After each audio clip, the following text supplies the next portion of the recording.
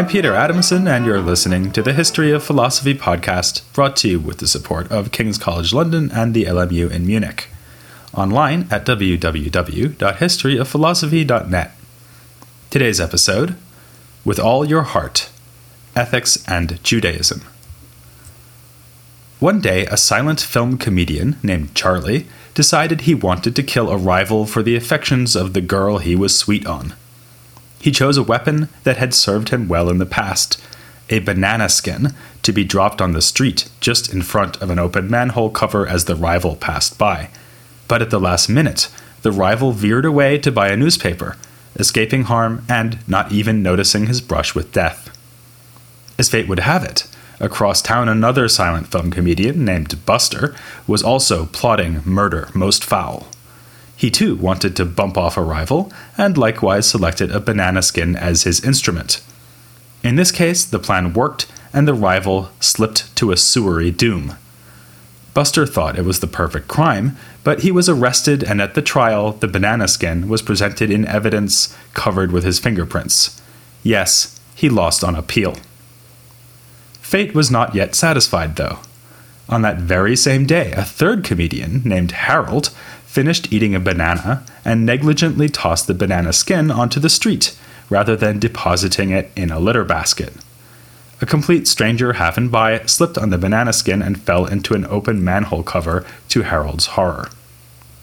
Now, how should we judge our three comedians from an ethical point of view? Should we evaluate their actions on the basis of their intentions, or the consequences their actions produced? If we go with intentions, then it looks like Buster is no worse than Charlie. Both of them intended to kill their rival, and the fact that Buster succeeded is a matter of luck. Yet, at least in the law, we do place some weight on consequences.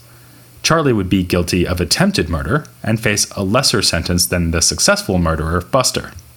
On the other hand, if it's consequences that matter, then it looks like Harold should be blamed for bringing about a death, even though he had no intention of doing so.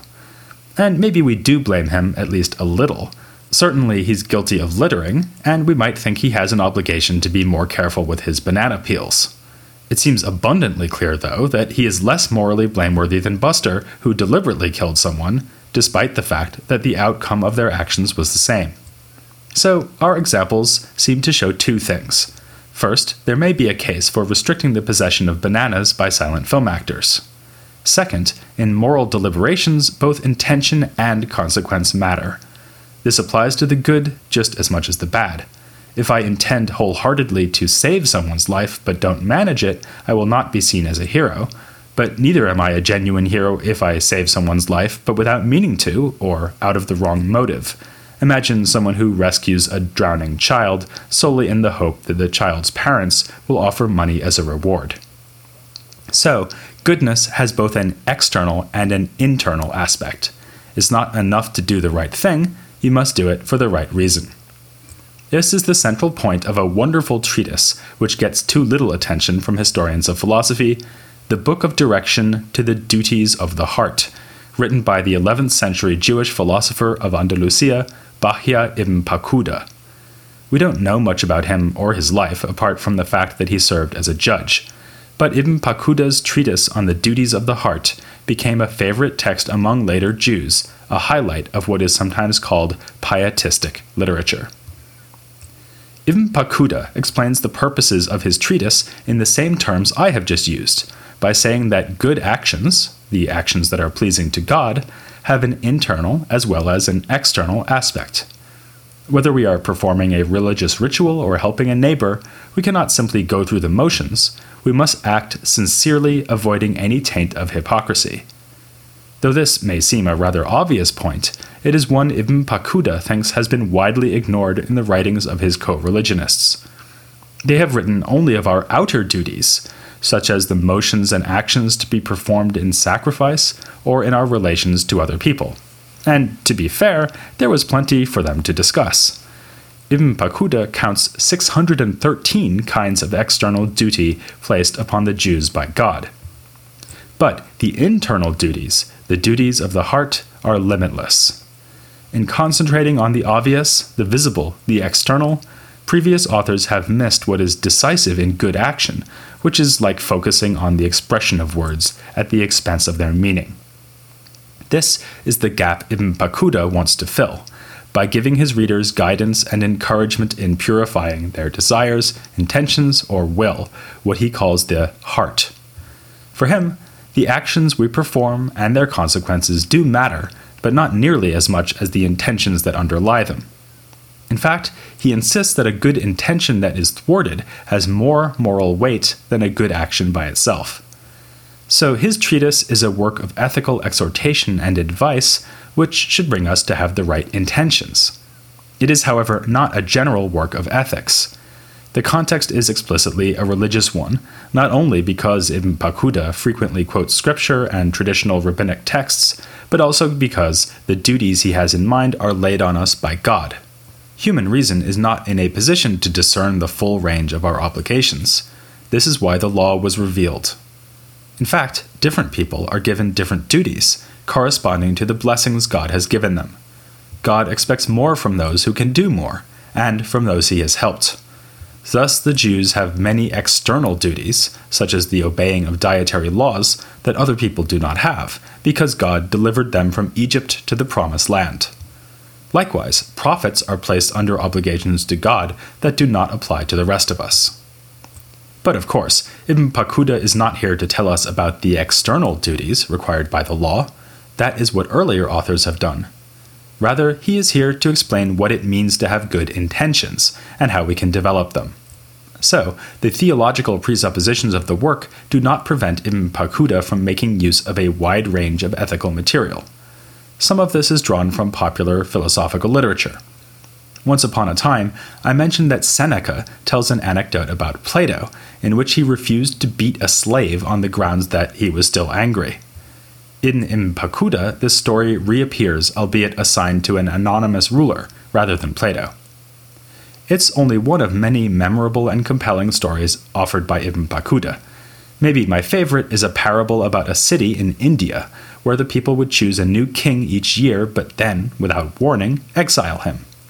One canny ruler discovered what the people had in mind, so he used his time on the throne to seize wealth from the city and send it abroad. When he was exiled, he happily went off to find his amassed wealth waiting for him. In the same way, we should spend our limited time on earth focusing on a heavenly reward rather than a fortune in this life. As the use of such stories suggests, Ibn Bakuda is the most user-friendly of writers. He even presents his advice in the form of numbered lists to make them easier to memorize. The advice is deeply humane. Admittedly, he demands much of his reader. Every action we perform, no matter how small, should be performed in such a way as to please God.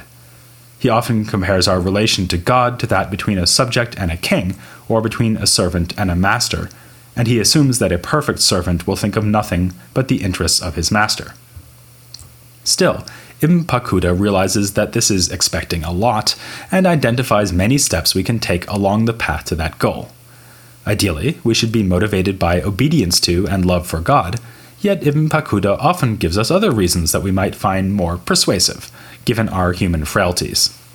It is better to act rightly, even if we only do so in hope that God will reward us with wealth or a large family. Only at a higher stage of ethical development will we learn to make our happiness independent of such things. Here it is instructive to compare Ibn Bakuda's stance to that of the Stoics. As you might recall, they too rejected external goods as being of no real significance.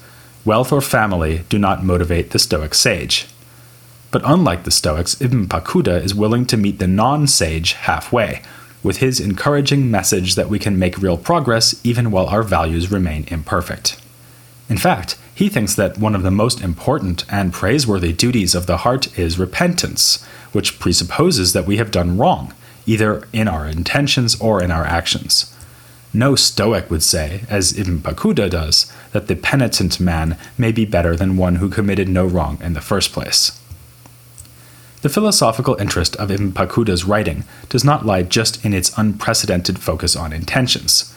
He also applies his idea about internal duty to beliefs. We should not be satisfied to believe the truth if we can go further and actually establish or demonstrate what is true. Knowledge and proof relate to true beliefs the way that good intentions relate to right actions. So, like many other authors we've looked at in the Islamic world, he attacks taqlid, the uncritical acceptance of authority. Being Ibn Paquda, he offers a nice parable to illustrate the point. If a servant were asked to weigh money for a king and lazily assigned this important task to someone else, he would still be blameworthy even if the king wound up with the right answer. Ibn Paquda puts his own beliefs in the balance by deploying the arguments of philosophy to prove central tenets of Judaism. In particular, he argues against the eternity of the world and for the oneness of God. Like Muslim theologians, he sees God's oneness, or tawhid, as the most important doctrine of his faith. The arguments in this part of the text are remarkably similar to those we find in Al-Kindi's On First Philosophy. With his emphasis on the need to demonstrate what other Jews merely believe, Ibn Paquda is more like a later Muslim philosopher, also of Andalusia, Averroes. It's rather surprising to see the core idea of Averroes' decisive treatise showing up generations earlier in a deeply pious work of Jewish ethical teaching. In fact, the valorization of proof over belief, of philosophical demonstration over obedience to authority, seems to be a general feature of philosophy in Andalusia, embraced by Jews and Muslims alike. Averroes is only the most famous example of this do-it-yourself attitude in epistemology. That's not to say, of course, that Ibn Paquda was as rationalist an author as Averroes. We've already seen that he thinks reason is incapable of establishing most of our God-given duties. But nor was it impossible for Jewish thinkers to embrace Aristotle in something like the way Averroes did. Jews started to do precisely this in the 12th century, the age of Averroes. One of the philosophers we looked at last time, Ibn Dawood, was a pretty dyed-in-the-wool Aristotelian, and so was the greatest thinker of Andalusian Judaism, Maimonides. His ethical writings make for an interesting contrast to Ibn Paquda. As we saw in an earlier episode, the main influences on Arabic ethical writing of the formative period were Aristotle and Galen. There is little trace of either in Ibn Paquda, though at one point he does speak in rather Aristotelian terms of moderation concerning things that are neither forbidden nor commanded by the law. Maimonides, by contrast, draws on Aristotle's and Galen's ideas in practically every page of his writings on ethics. Actually, he did not dedicate any work solely to ethics. The subject is instead discussed in parts of larger works, for example, a section of his commentary on the Mishnah, often called the 8 Chapters. Here and elsewhere, he follows Galen's ethical writings by encouraging us to cure the soul of its ills, which are, of course, vicious character traits. Like Galen and his followers in the Arabic-speaking world, Maimonides sees this process in terms of subordinating the lower parts of the soul to reason. So, he thinks that knowledge is indispensable for the goodness of soul. Maimonides again follows this Galenic ethical tradition by accepting that we are already born with ethical tendencies, a result of our innate physical makeup with which we are born. Fortunately, we can overcome these tendencies by training. If you're the sort of person who gets angry easily, angry enough to try to kill people with fruit maybe, you aren't doomed to be a bad seed. You can cultivate good character traits by practicing to hold your temper. As we've seen before, this idea of habituation provides a convenient link between Galenic ethics and Aristotelian ethics, and more than any of the other ethicists we have examined in the Islamic world, with the exception of Miskawayh, Maimonides is an enthusiastic proponent of Aristotle's ethics. He finds the theory of the mean particularly fruitful. Normally, the best ethical disposition is the one that is between two extremes. For instance, courage between cowardice and rashness, or modesty between impudence and shyness. But it won't do for Maimonides simply to reassert the Aristotelian theory. Each of his significant discussions of ethics is found, as I've said, in a larger treatise where his wider goal is to give an account of the law, or of rabbinic literature. So, he cannot just overlook possible tensions between the Jewish tradition and the Aristotelian ethical theory. We saw last time that his predecessor, Ibn Dawood, insisted on the total agreement between philosophy and the Torah. Maimonides has a more nuanced view of this relationship, freely admitting that there are differences of opinion between Athens and Jerusalem. In fact, we saw an example of that last time too. Maimonides' letter on astrology allowed for a divergence of views between philosophy and the Torah concerning divine providence. Still, in his ethical writings, his main goal is to reconcile his philosophical and religious sources. For this project, the most obvious problem concerns precisely the Aristotelian idea of virtue as a mean between extremes. In Judaism, the virtuous man often seems to be one whose character traits are extreme rather than moderate. For instance, in Genesis, Abraham restrains himself from gazing upon his own wife, Sarah, and from taking any spoils of war after victory in battle. Such actions are above and beyond the call, and seem to show Abraham as a kind of ascetic. Maimonides obviously doesn't want to deny that they are admirable, but neither can he plausibly portray them as illustrating Aristotle's doctrine of the mean. Of course, as a good Aristotelian, he knows that the solution to a problem with Aristotle is always more Aristotle. If we think back to the Nicomachean Ethics, we may recall Aristotle advising us that it can be a good idea deliberately to tend towards one of two extremes, depending on the character traits we find in ourselves. This advice is much like what we just saw with Galen. If you diagnose yourself as an angry sort of person, you should practice enduring humiliation with patience. When your rival hits you with a banana cream pie, do what Charlie, Buster, and Harold would do: stay silent. This, according to Maimonides, is the strategy adopted by the virtuous men valorized in the ancient texts of Judaism. As he puts it, they would stay inside the line of the law by erring on the ascetic side. This makes sense, since few of us need to train ourselves to seek enough food, sex, or wealth. Rather, almost all people tend to give in to pleasure, a point also made by Aristotle. The wise ancients, understanding this, steered a course towards asceticism, but without going too far from the moderate behavior that remained their ultimate goal. It may seem surprising that even prophets like Abraham would need to take such precautions, but Maimonides openly admits that the prophets were no paradigms of virtue. Solomon, for instance, had many wives, a sure sign that he was given to lust. When Abraham refused to look at his own wife's body, he was guarding himself against just such tendencies. Maimonides thus calls this tactic a precaution against vice, and says that people who adopt the tactic are displaying piety, in Hebrew hasidut. Sometimes ignorant people, seeing such pious acts, misunderstand the purpose of the exercise and become extreme ascetics. They may indulge in extreme fasting, wear unpleasant clothing, or withdraw from society to lead a life of isolation. Such ascetics go too far by rejecting activities that are nowhere forbidden in the Torah. On this point, Maimonides is more or less in agreement with the earlier Bahya ibn Pakuda. It may not seem so, given that Ibn Pakuda speaks rather favorably of asceticism in his work on the duties of the heart. But he strikes a note that would harmonize well with Maimonides, when he says that the purpose of ascetic practice is to establish soul's authority over the body. Given a choice between the life of an extreme ascetic and that of a moderate person who errs on the ascetic side, Ibn Pakuda, too, would give his approval to the second, more moderate approach. And perhaps we should expect that Maimonides and Ibn Pakuda would have a similar understanding of virtuous action.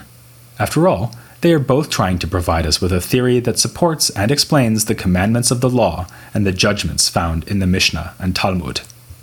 Yet, already with Ibn Daud, and more decisively with Maimonides, we are seeing a major shift in the Jewish intellectual tradition. No longer will rational philosophy take the form of Neoplatonism, as in Ibn Gabirol, or of pious exhortation, as in Ibn Pakuda. Maimonides' embrace of Aristotle is going to be more divisive than these earlier developments, if only because Maimonides was, well, Maimonides, the greatest scholar of Jewish law in his age and the most powerful thinker to boot. Much as with Avicenna's impact on philosophy in the East, Maimonides' version of Aristotelianism will come to define philosophy for generations of later Jewish readers. It will also force them to take sides, for or against philosophy, as Maimonides understood it. So, I heartily urge you to do your duty and join me as I look at Maimonides' life and ideas, next time on The History of Philosophy, without any gaps. ما زال محبوب القلب لا اشتاه لهذا المجال مازال حي مازال ما نسمح شي لو يصير عليها القتال.